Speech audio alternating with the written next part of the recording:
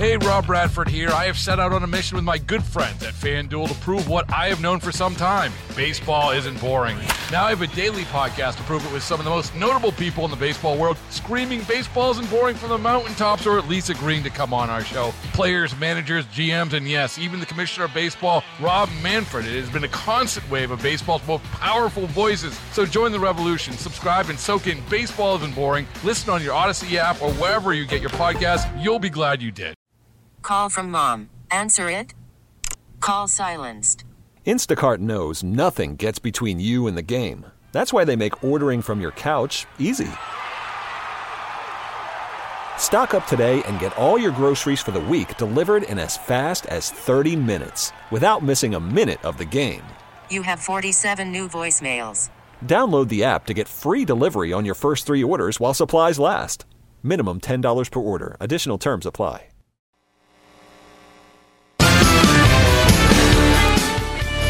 .35, Jeff Katz, News Radio, WRVA. By the way, if I'm Bibi Netanyahu, I call Joe Biden and I tell him, Kishmir Tuchus, I don't give a rat's behind what you have to say about our judicial reforms. By the way, just for the record, I hate when facts get in the way of these carefully crafted narratives, but the reality is what Netanyahu is doing now brings the Israeli judiciary in line with what all the other parliamentary democracies do. In fact, it's exactly what we do. It will be elected politicians representing the people, appointing these folks. And I know that it doesn't often come up, but the Israeli Supreme Court has 15 members. 14 of them are avowed leftists. Any questions? Didn't think so. If you, like me, are a regular reader of the Wall Street Journal, you are a fan, whether you realize it or not, of Kimberly Strassel. She does an amazing job as part of the editorial board. She's got a brand new book out. Her weekly Potomac Watch is something that is not to be missed. Kimberly, thank you so much for being here. Oh, Jeff, it is just great to be here. Thanks for having me on. Oh, listen, the pleasure is mine. First of all, let me say I absolutely love what you do at the Journal. I look forward to Potomac Watch. I don't know where you get the information and then craft it the way that you do, but, man, it's a treat every time I see it. Oh, that is so kind of you. It is always so nice to hear. I am just fortunate to know a lot of people in Washington that know a lot more than I do, and they tell me what they know. All right. And so what are they telling you about the disaster that is the Biden administration? Your new book is The Biden Malaise, and the subtitle is the one that attracted me because I'm thinking, yeah, I get the first part, but how we, America, can bounce back from Jimmy Carter version 2.0? Spill the beans, Kim. Yeah, well, it's a really remarkable comparison because at least on the top line, there seems to be so many parallels. Inflation, high energy costs, foreign policy debacles, as you were just discussing. But when you dig in, you realize how unfair that comparison is to Jimmy Carter. Because, this is a guy, he inherited a really tough situation, high unemployment, high inflation already, no energy domestically to speak of, and he was at least trying to fix some problems that existed. Joe Biden took a wonderful situation, a country that was a net exporter of oil, low inflation, an economy that was just about to roar back from COVID, and he broke the bank and imposed all these regulations, not to fix a problem, but to change, structurally transform the United States into something more resembling European-style social welfare. And we now are living the disaster. So I'm really hopeful that people are beginning to understand how unnecessary this was. They're rejecting these policies, and there's an opportunity here, I think, for those of us who care about free markets and free people with this next election to get someone in office that has a wide mandate from the wide swath of America that is unhappy with Biden policies. Kimberly Strassel is joining us. Her latest book is called The Biden Malaise, and it's about how we might be able to bounce back from this. So I just read today, Kimberly, that the Biden reelection team has 3 people and that the policy is apparently going to once again be he's in the basement and leave it all to the DNC. Does that strike you as workable?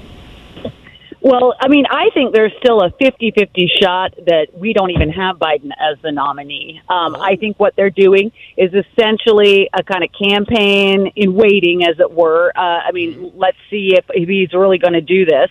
I think that there's a good shot that he chooses not to in the end because of health issues or mental decline. I think there's an equally good chance that there's a Democratic, aggressive, ambitious person. I mean, look, Gavin Newsom is already running a campaign. He's just sitting there waiting. Yes. But I think that somebody may well challenge him the way that Ted Kennedy challenged Jimmy Carter in the end. And I still don't understand why it hasn't already happened, because whoever challenged Biden would have a far better chance of knocking him off than Kennedy did against Carter back in the 70s. Wow. So you're saying a 50-50 shot that we even have Biden running. It can't be anybody from his administration, though, right? Because they've given us his carefully crafted malaise.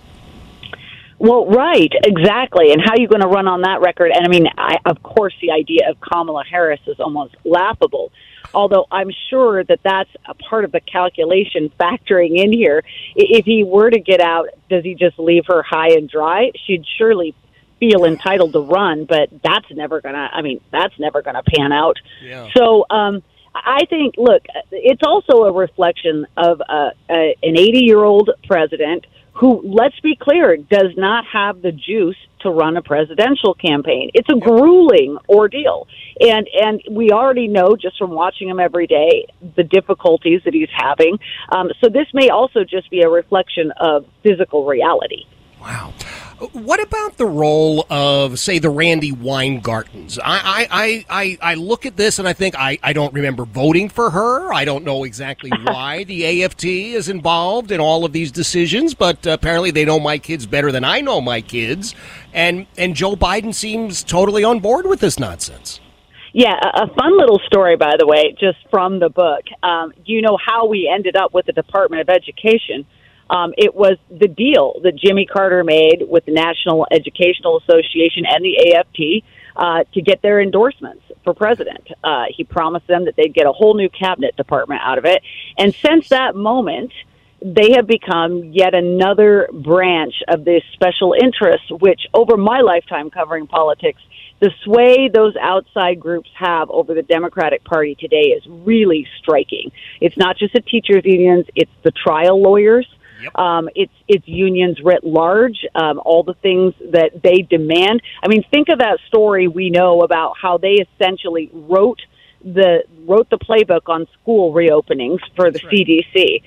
They are essentially running government. And the reason this happens is because the Democratic Party knows that they then turn out and force to help them win elections. It's craziness. Now, the thing with Jimmy Carter is that I am of an age, I can remember Jimmy Carter, and I can remember the first time I got to vote was for Ronald Reagan's re-election, and I felt energized even then. Is there somebody out there, I say on my side of the aisle, that I need to know about? Is it former President Trump? Is it Ron DeSantis? Is it Tim Scott? Does anybody have that sort of vim and vigor and juice, as you said? Well, that's a huge part of the book. The whole last third of the book is looking at this question, because I remind everyone not just of the Biden-Carter comparisons in terms of policies, but what came after Carter, which obviously, as you mentioned, is Reagan. And Reagan not only took the backlash against Carter's policies, he didn't just use it to win 2 elections, he used it to change electoral politics in the country for a generation. Right? I mean, Reagan Democrats, I mean, the whole country shifted in a way. I think we could be looking at a similar moment, but it's all going to come down to whether or not conservatives understand the importance of that moment and try to get somebody who has there's never going to be another Ronald Reagan, but you got to get somebody who can follow what Reagan did. And that was 2 things. One, to have an agenda that had a vision for the future, where you clearly laid out what you want to see happen and how you're going to fix the problems that exist now. but two, a message of optimism, because that's the cure for the malaise. Is Reagan brought people in because first of all, they didn't feel scared by him or his policies, because he was talking about a shining city on the hill, getting us back to a lot of values that everyone agrees with in this country, pretty much everyone, even if we might fight over specifics. I think we need a candidate. I really believe, I don't endorse and I don't pick sides, but we need a candidate who is a little sunnier than what we see coming out of most of the field at the moment. Interesting. All right. Kim Strassel is joining us, and I know I'm holding you far longer than I'm supposed to, but No. Kim, I don't often get the opportunity to speak with somebody as brilliant as you are, and so, by God, I'm doing it till you hang up the phone, but... You lay out the malaise, and I would assert that everyone, even Democrats behind closed doors, get it, man. This is just not what we signed on for. It's the extremists over here. But I do worry about my side. We're talking about finding somebody with that optimism, with the rest of it. There is one thing that my side is always able to do. We are always able to assemble the circular firing squad. And the Democrats always seem to say, well, whatever, we're in with whoever has been chosen. And so you're talking about this, as you say, in the last third of your book. Do you feel it? Do you sense it out there that there is somebody on the Republican side who can do exactly what you're talking about? Well, to your point, by the way, on circular firing squads, I agree with you, and it is such a pity. I mean, look, I love competition, and I love debate. I mean, that's why I do what I do. We should be having a debate over ideas. Yep. But that's different from Reagan's 11th commandment, which is thou shalt not speak ill of a fellow Republican. If your goal in this primary is just to destroy your opposition with, slurs and claims that they're un-American or unpatriotic or that doesn't help anybody. We need to be having a fight over ideas. But, look out there. Sometimes I wish we could mash a few people together. You look at Vivek Ramaswamy, his ideas are just fascinating. I love the energy that comes out of him. I love Tim Scott's optimism. Yeah. People love Donald Trump's fight. People should love Ron DeSantis's record, where he really has shown he could get things done. I'm kind of hopeful that I haven't watched a lot of these presidential races like you have. Sometimes candidates grow, they kind of shift, they finally hit their mojo. We're going to see. We still got a long way to go here. Let's see if somebody doesn't manage to lift a few of these things and package them together for the long run.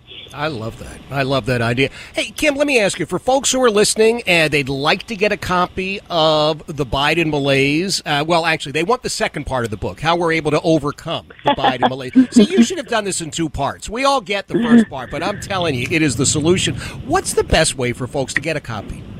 Oh, Amazon is your surest bet, but hopefully, your local Barnes and Noble or local bookseller would have a couple copies too. But yeah, you can certainly go online and get it online. Okay, well, that's what we're going to do. We'll put it up on all of our social media channels, and if you don't mind, I'd love to get you back to explore it a little bit more and, sell one or two additional copies. Yeah, anytime, or just to chat about anything. I would love it. I love it. Thank you so much. Keep up the great work, please. You bet. That is Kimberly Strassel. She is part of the Wall Street Journal editorial board. She's an incredible writer. I'm telling you right now, Potomac Watch is the column. It's weekly, as memory serves, weekly. And it's just great stuff. How she gets it, where she gets it from, who she knows, how she knows, I don't know.